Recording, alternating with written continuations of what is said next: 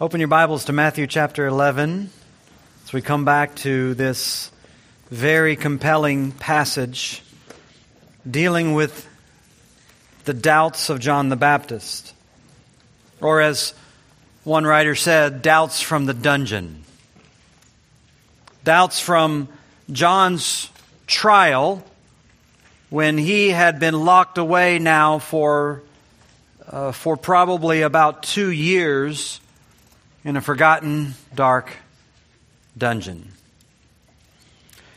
It's a perplexing thing when people grapple with doubts, when they find themselves seized by them, sometimes from nowhere, sometimes from difficult circumstances. They can really struggle. They can equally struggle whenever they find that maybe a celebrated hero doubts. Someone that they thought was beyond doubting, someone who they thought would never struggle with these kinds of things, and then they see their hero struggling. They see their spiritual icon struggling. It leaves them with all kinds of perplexity, all kinds of questions. This would have especially been the case with John the Baptist. People who knew John, sat under his ministry, probably would have told you he is the last person they would have expected to struggle with doubt. So when a few of his disciples arrive to the crowds listening to Jesus, and they bring with them questions from John, are you the expected one? Are you the one we've been talking about? Are you the Messiah, or should we look for someone else? When they hear those questions and they find out that they're coming from John, it would have raised all kinds of questions in their own mind. It would have left them perplexed. Jesus, of course, knows all this. He knows the dynamics. He knows what's going on with John, and he knows what's going on in the hearts of the people who are listening to them or to him. And so, as he gives assurances to the disciples of John, he performs some deeds that were confirming for John. He points them back to some scriptures that also would have been assuring to his own heart.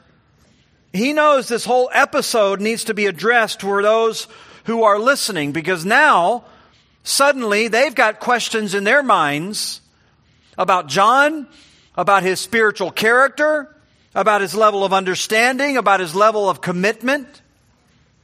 And they may also have questions about their own commitment. They might begin to wonder, they might begin to waver about whether or not they themselves really ought to be holding to and clinging to this so tightly. John's stumbling may very well have led to their own stumbling. Jesus understands all of this. And so, as he sends away the disciples of John, he turns to the crowds who've been listening to this whole episode, and he begins to address some things that he believes might be in their heart. Questions about John's character and John's greatness. And this is what he says in verse 7. As they went away, Jesus began to speak to the crowds concerning John. In verse 7, what did you go out into the wilderness to see? A reed shaken by the wind? What then did you go out to see? A man dressed in soft clothing? Behold, those who wear soft clothing are in kings' houses. What then did you go out to see? A prophet? Yes, I tell you, and more than a prophet. This is he of whom it's written, behold, I send my messenger before your face, who will prepare your way before you. Truly I say to you, among those born of women, there has not risen one greater than John the Baptist. Yet the one who is least in the kingdom of heaven is greater than he. From the days of John the Baptist until now, the kingdom of heaven has suffered violence, and the violent take it by force. For all the prophets in the law prophesied until John, and if you're willing to accept it, he is Elijah who is to come. He who has ears to hear, let him hear. This is really a statement of defense for John the Baptist, a statement of defense for his spiritual character and his greatness. And we can't forget the context in which it comes. This all comes as Jesus has sent his 12 apostles out to preach on their inaugural mission. And if there was anything that he's already told them about that whole ordeal, if you could sum it up in one way, you might say it this way, that whatever he's sending them to do is not going to be easy. He told them back in chapter 10, verse 16, he was sending them out like sheep in the midst of wolves. They're going into a hostile environment. I'm sending you out to proclaim a message, and you're going to be surrounded, he says, basically, by people who are eager to devour you, even as you go.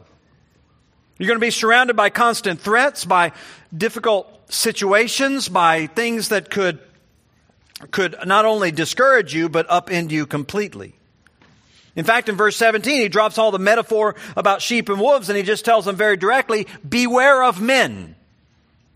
Beware of people. Beware of them, because they're going to do all they can to silence you and destroy you. They're going to drag you into their synagogues. If they're Jews or if they're Gentiles, they're going to drag you before their governors and their kings. They're going to falsely accuse you. They're going to try to do everything they can to stop you. And he wants it to be very clear as he sends out these preachers that they're going to have this kind of resistance, this kind of suffering. They're going to be resented. They're going to be hated. They're going to be opposed. All because of the nature of the task of what they're doing. Because what they're doing is they're taking a light and they're shining it into a place where everyone wants darkness. They're taking truth and they're speaking it in the midst of lies. Lies that people want to believe. They're taking God's message and marching it into the center of Satan's kingdom. So yes, of course, you're going to have struggles, you're going to have opposition, you're going to have a hostile reaction. All of this, you may remember, though, was the mark of their authenticity. Jesus tells them, if you're not willing to do this, if you don't want to take up your cross and follow me, you can't be my disciple. If you're not willing to lay down your life in this way, you'll never really find life. If you're not willing to suffer in the way that the Master suffered, then you can't be my slave. So in order to be an authentic disciple, an authentic slave, an authentic messenger, you've got to be prepared for this kind of suffering. Acceptance and prosperity and popularity are not going to follow you. It might be there if you're willing to affirm the world in its evil deeds, but those who are true servants of God have to prepare themselves for just the opposite. Now, that was what he told his disciples. But as you move into chapter 11, there is no greater example of that than John. John lived that out. If they needed an object lesson of what to expect when they go out and preach, just look at this guy who has been locked away in prison for 2 years now for basically doing exactly what I'm asking you to go do. They might assume, though, that in light of these questions, they might assume the wrong things about John. They might assume that maybe John was himself not who they thought he was, that maybe his character wasn't the quality that they thought it was. And so Jesus takes a moment to defend John. He takes a moment to defend his character and the issue of his willingness to suffer. Almost as an extension of what he's told them already in chapter 10 about all of this suffering, all this, the nature of true discipleship. He tries to help them to understand the true spiritual character and honestly the true greatness of John the Baptist. This was a man who ought to be measured not by these momentary doubts driven by pretty extreme circumstances. This was a man that ought to be measured by other things. The things that Jesus talks about here. In fact, there are two really important standards that Jesus highlights that he uses to measure John. Two incredible standards really that define greatness for any of God's servants. Two standards that define greatness for even you and me. Two standards that define greatness for every disciple, every servant of God. And Jesus talks about them in the context of John. First of all, John is measured by Christ according to his courage in calling for repentance. That's what he talks about in verse 7 through 10, his courage in calling for repentance. This is the first place that Jesus turns their heart and mind. For those who might have suspicions about who John is and his character and all of that, this is no indication, Jesus tells them, that John is somehow emotionally fragile or weak morally. Nothing could be further from the truth. If ever there was a man of unshakable conviction and courage, it was John the Baptist. He showed it again and again, willing to stand up to some of the most powerful, intimidating people in his society. I mean, he called out corrupt soldiers in the army who could take off his head. He confronted wealthy tax collectors who could have accused him and abused him all the way to the courthouse. He took on and confronted corrupt religious leaders who could have smeared his testimony and name. And he even confronted King Herod himself. And so Jesus reminds them of this when he asks them the simple question, what did you go out into the wilderness to see? A reed, a flimsy reed shaken by the wind? And that's a reference to those really tall reeds that grow along the bank of the Jordan River. Some of them grow as high as 15 feet tall. And they're so tall and so thin that the slightest of breezes would bend them over one way or the other. It didn't take much force to blow them one way or the other. And while there may be some leaders and some preachers who are no better than those reeds, easily blown about by public opinion, easily swayed by intimidation tactics, easily turned around by threats of their to their personal comforts. None of that was John. You can find those kinds of leaders a dime a dozen, but this isn't John, you understand. He was no moral weakling. He demonstrated no interest, no priority in pursuing or guarding or protecting a life of ease and comfort or acceptance from the world. He was not easily bent. This man was, if anything, resolute, tenacious, uncompromising in his call for people to repent, to prepare their hearts for the message of salvation. And there weren't any subtleties, you may remember, when the religious hypocrites came to Jesus trying to garner favor from him and maybe elevate their status among the crowds trying to participate in Jesus' baptism. He stopped them. In fact, he called them a brood of vipers. He asked them if they understood that there's a coming judgment for them, and he wondered if anyone's even ever warned them about it. That maybe somehow they're trying to manipulate the situation, trying to flee from that coming judgment. And then he told them that their words of repentance wouldn't be enough, that if they really wanted to understand God, if they really wanted to have a relationship with God, if they really wanted to enter the kingdom, then they're going to have deeds. They're going to have a life that matches their words. God will not accept shallow repentance. There was no subtleties with John. He was stringent. Now listen, there's no question that a less direct approach would have probably garnered favor for John. He probably, because he had reached such a point of notoriety near the peak of his ministry, people were coming from all over the place.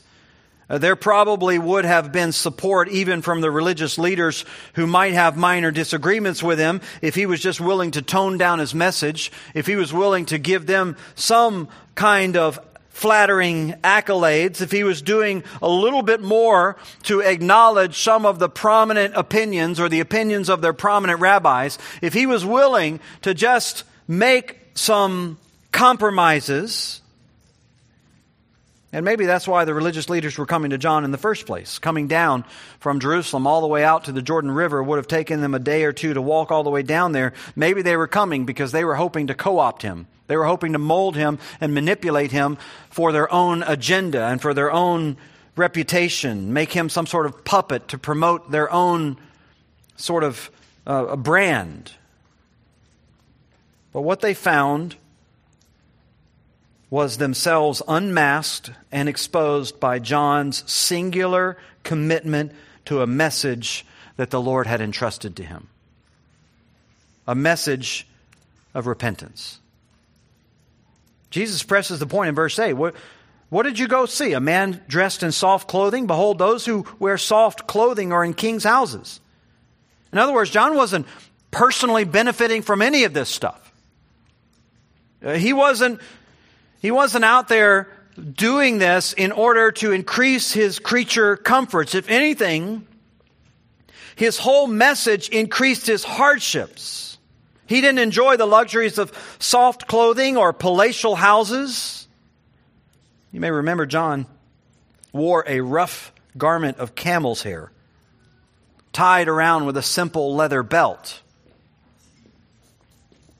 In fact, that austere wardrobe was just another level that John embraced to try to get across his message. He was dressed like this as a part of his message. And by the way, he wasn't asking everyone to dress like this, but this was for him. Jesus himself didn't dress like this. In fact, Jesus was criticized for being a glutton and a drunkard, maybe too comfortable and too friendly with the luxuries of this world. John wasn't like that, though. John lived an austere life, and he wore an austere wardrobe. Not that this defined his spirituality, but this did one thing very clearly. It put him in line with the Old Testament prophets, because this is the way they dressed. Hebrews 11:37 talks about among all those who are in the hall of faith were the prophets who, the writer says, went about in the skins of sheep and goats, destitute, afflicted, mistreated. As a matter of fact, in Zechariah 13, when a group of false prophets stood up and they wanted to sort of gather a following for themselves, they wanted to deceive people, Zechariah tells us that they actually dressed themselves, they donned themselves in hairy cloaks. So they were going to try to, for a brief period of time, dress the part.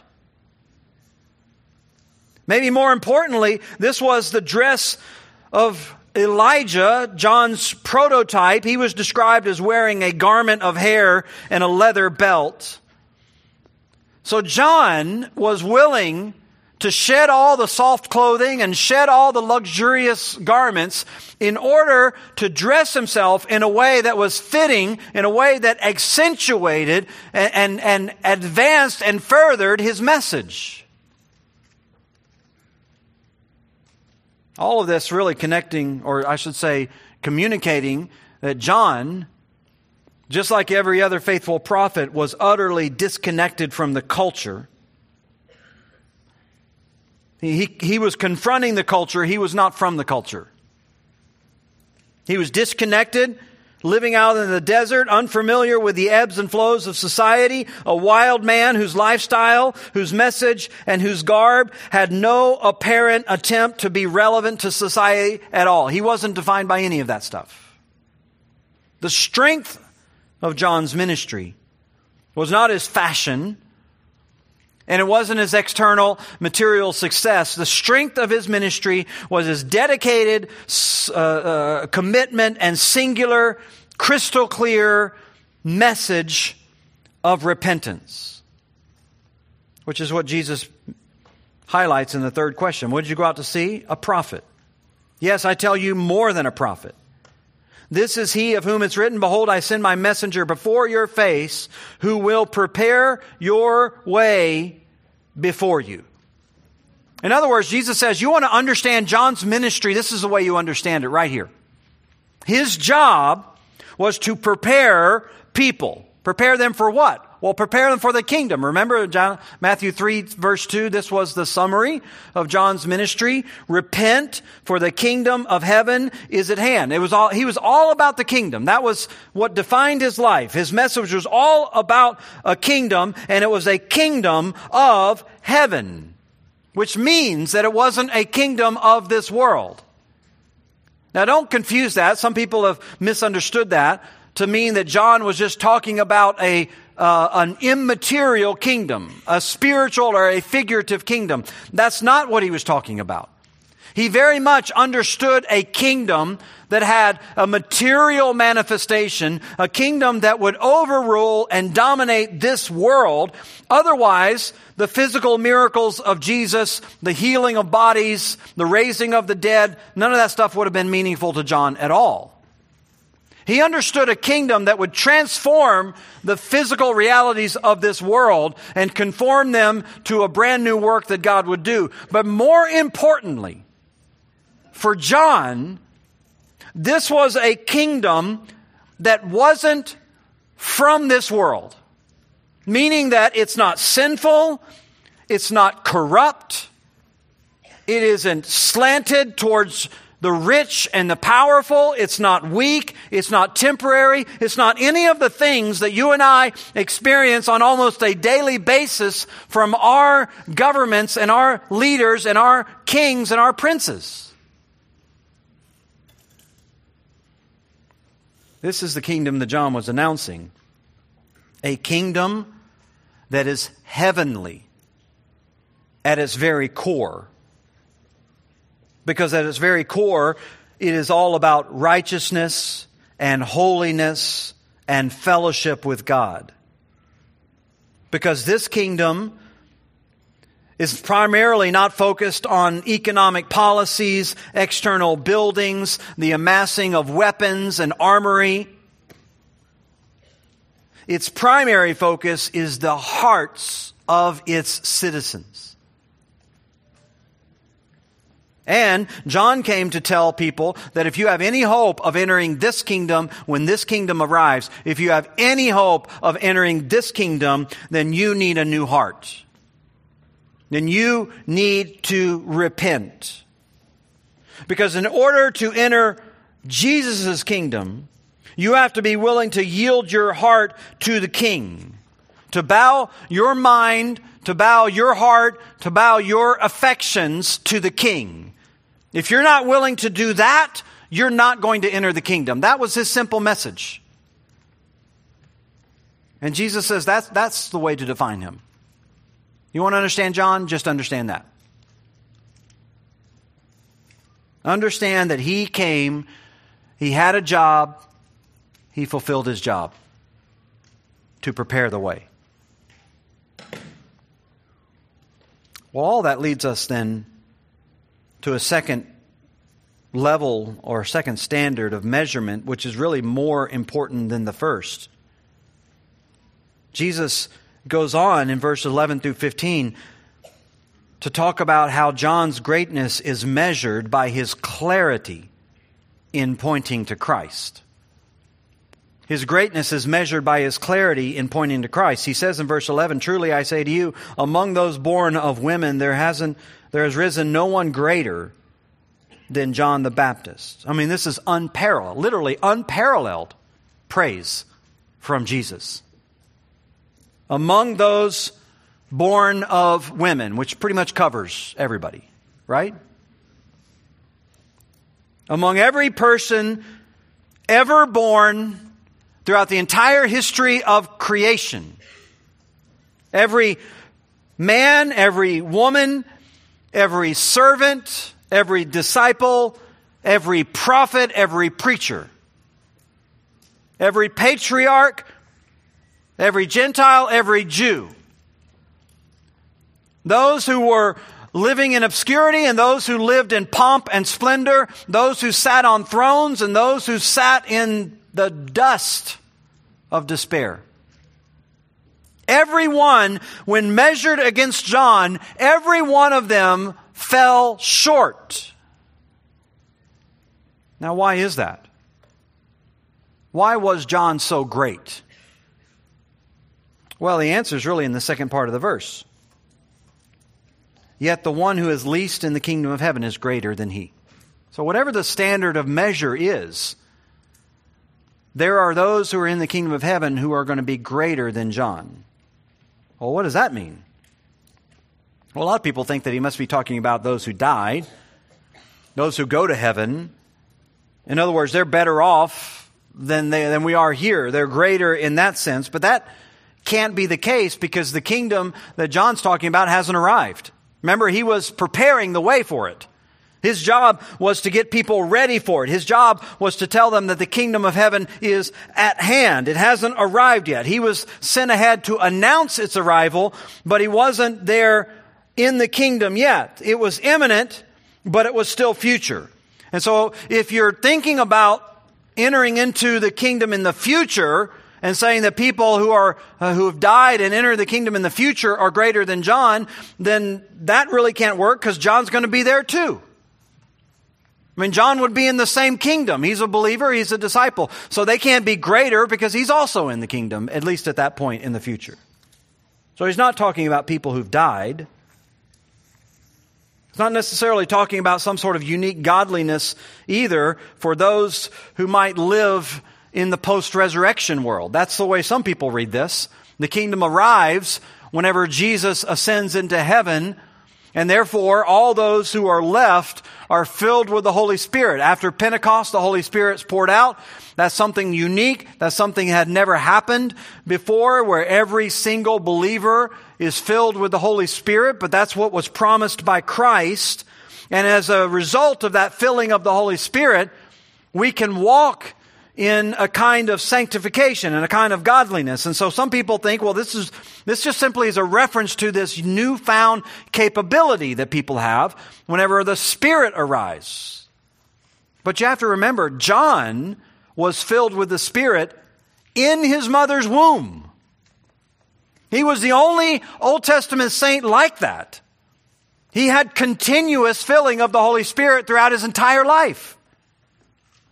So this isn't necessarily a reference to you and I and our capacity in the Spirit to walk out a godly life better than John.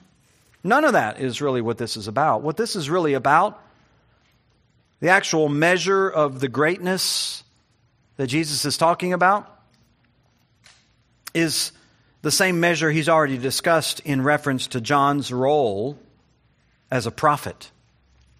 He's the greatest of the prophets. He isn't just a prophet. He says back in verse 9, he's more than a prophet. He's the greatest of prophets. Why? Because he was the one who was on the scene when Jesus arrived.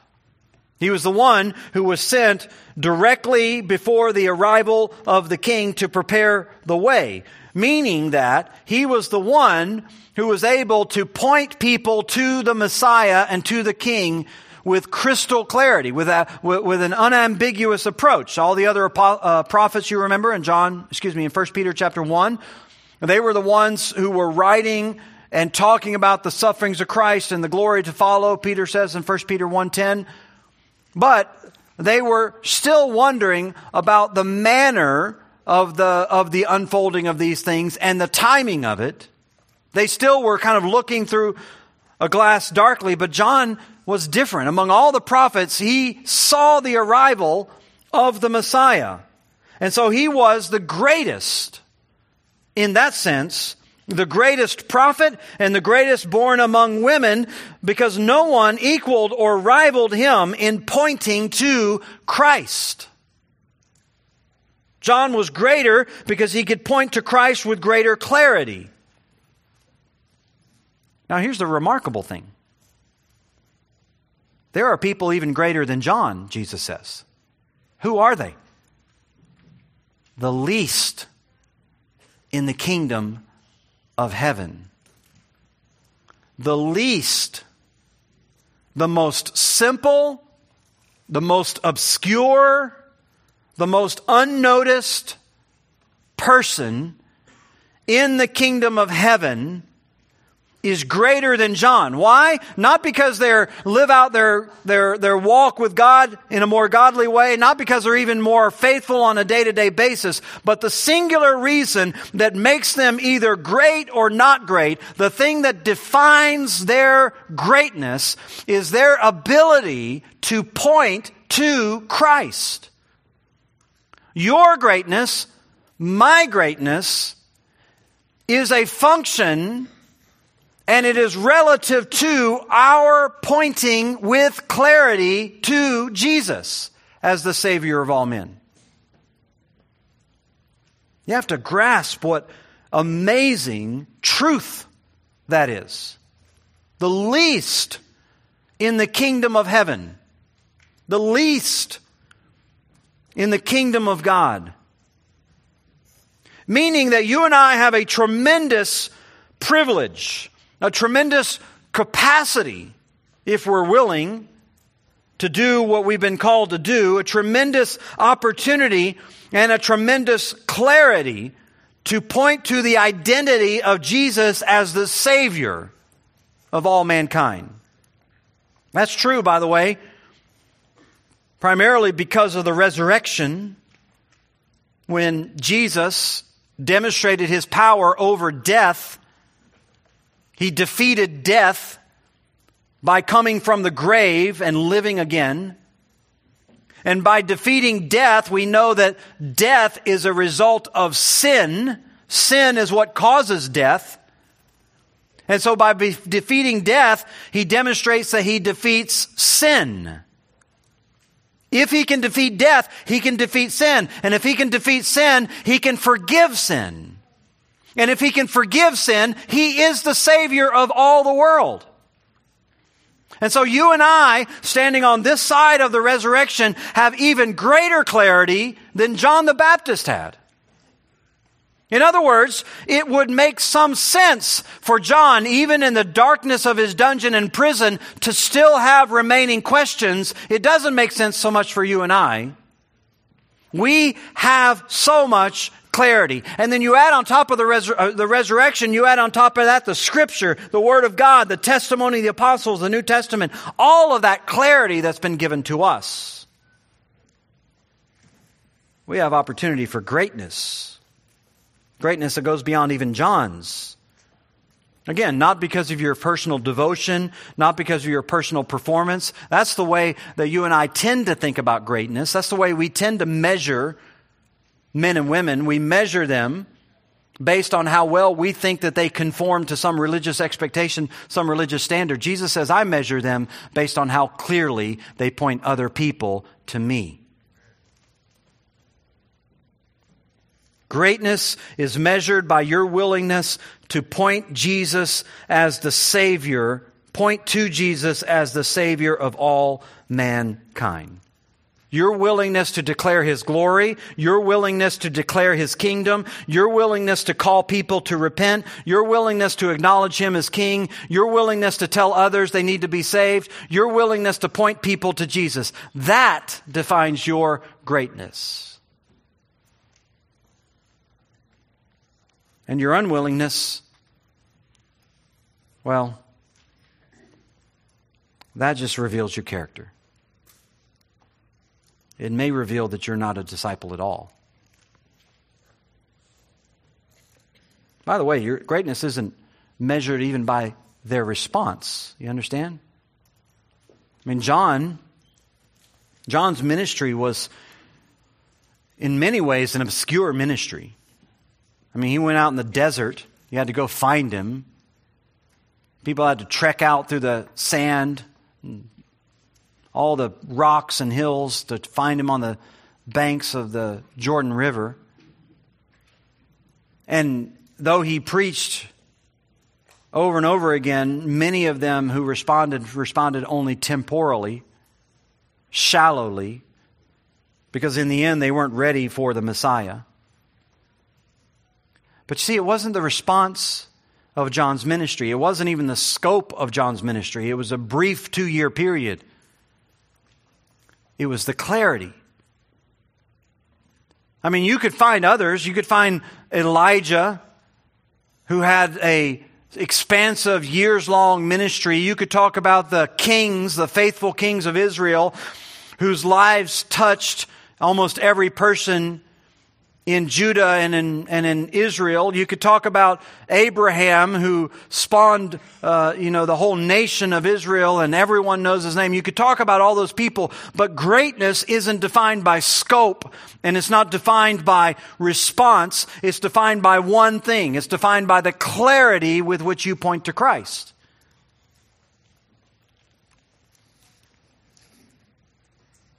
Now, while that is a tremendous opportunity for you and me, while that is a tremendous privilege for you and me, Jesus wants us to know that when we do that, we shouldn't expect the pathway to be any easier than John's.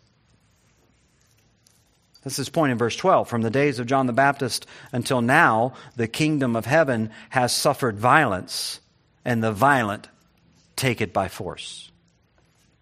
It's a little bit of an enigmatic statement for a couple of reasons, but if you just read it in its whole, you understand it's talking about violence, right?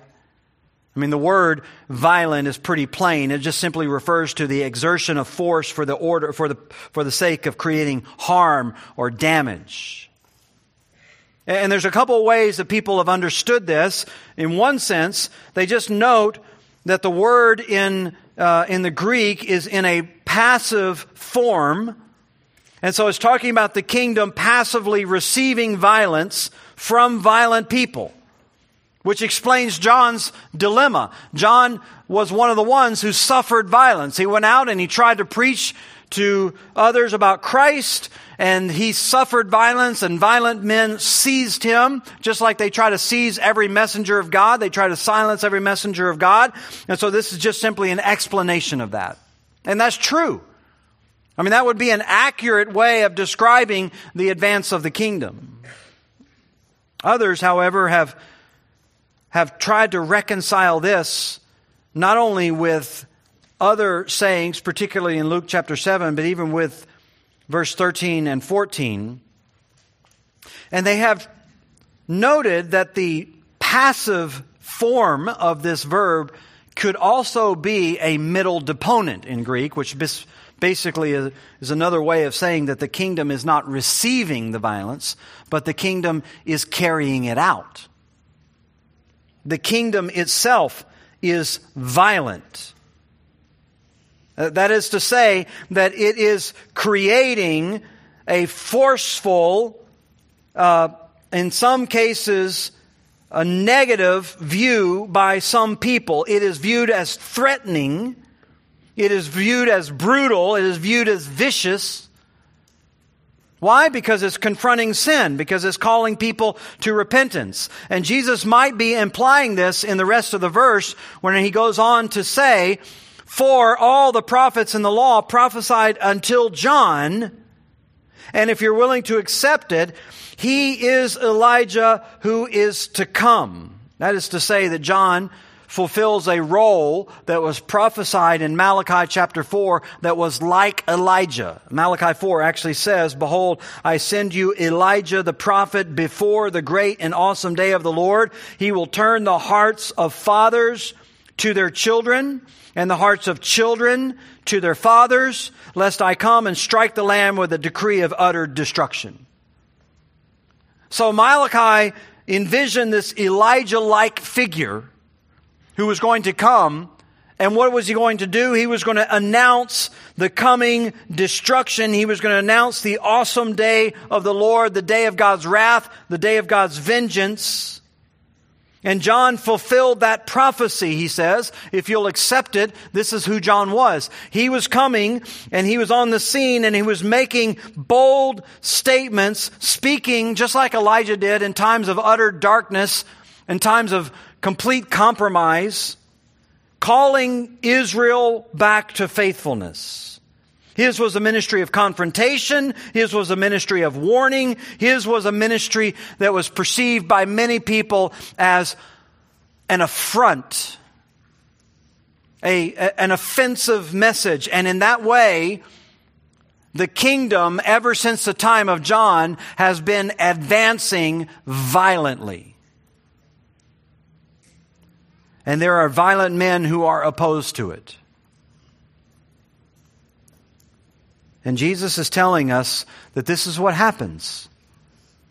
This is what happens whenever you pursue this kind of greatness. You want to be great? There's a way to be great. Tell people of Christ. You want to be great? Just be clear. Be as clear as John was clear. That there's a spiritual kingdom, there's a heavenly kingdom, there's a godly kingdom, and the only way to get into that kingdom is for you yourself to be born again. To have a new heart, to be made like the heavenly beings. The only way for you to enter into that is for you to repent. And the only way that you're ever going to be able to have the forgiveness of your sins, the only way you're ever going to experience this forgiveness and this repentance is for you to cling to Christ. You just be super clear like that. But just understand everything Jesus has said up to this point. People will violently attack you. Everything he said in Matthew 10 is true. They will attack the message and they will attack the messengers. They will seek to seize you, to overtake the kingdom, to arrest, if you will, this force that's coming against them. In fact, there's probably a direct correlation between the clarity with which you speak to other people and the violence with which they respond. The more clear you are, the more you can expect a violent reaction. The more you tone it down and dial it back, the more accommodating the world will probably be. It's just not a recipe for greatness. John was suffering. John was a victim. But he was a victim of his own faithfulness. Nobody wants to be a victim. Nobody wants to suffer. And they certainly don't want to be a victim of something they've done to themselves. But that's exactly what John was. He was a victim of his own faithfulness. He brought this suffering on himself because of his greatness. There are a lot of people who are unwilling to believe any of this, to receive any of this. That's why Jesus says at the very end, if you have ears to hear, then hear. He who has ears to hear, let him hear. Because he understands that most people won't. They won't listen to John. They won't listen to Jesus. They won't listen to his messengers. They won't listen to you. But he was okay with that.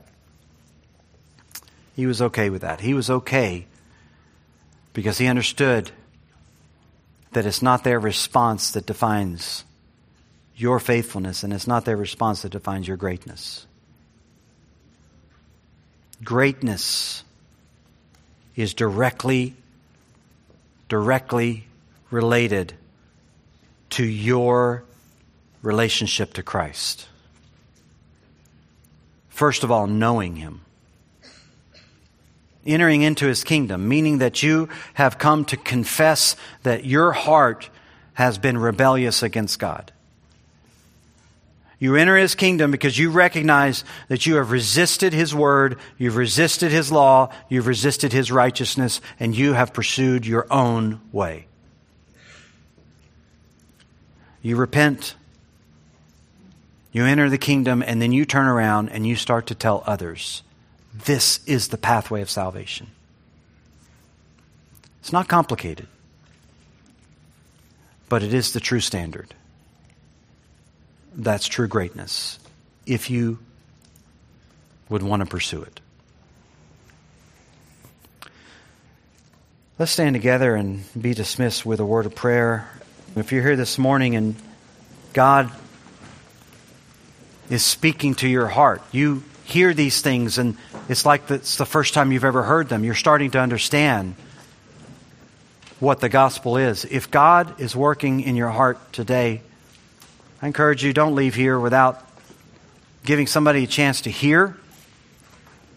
I pray that you would take the pathway of true greatness, that you would be glad to share with others what's going on inside. I'll be in our visitor reception when we're done here. I'd love to hear. There'd be others here. They would all love to hear. I pray that you would stop and tell someone how God is calling you out of your sin and darkness, deception and despair, and calling you into the greatness of His kingdom. Father, we're grateful for this and thankful for the clarity of the gospel as it has come down to us. There is no excuse for us to have anything but a clear message of our Savior. He is the one who is to come. He is the one who defeated death. He is the one who overcame the sin that causes death, and He is the one who can wipe away our sins. We're so grateful to know Him and to know His gospel, and so grateful to be able to proclaim it. I pray that you would help us to do that with unvarnished clarity, pursue true greatness with a clear proclamation of His glory. We pray all this in Christ's name. Amen.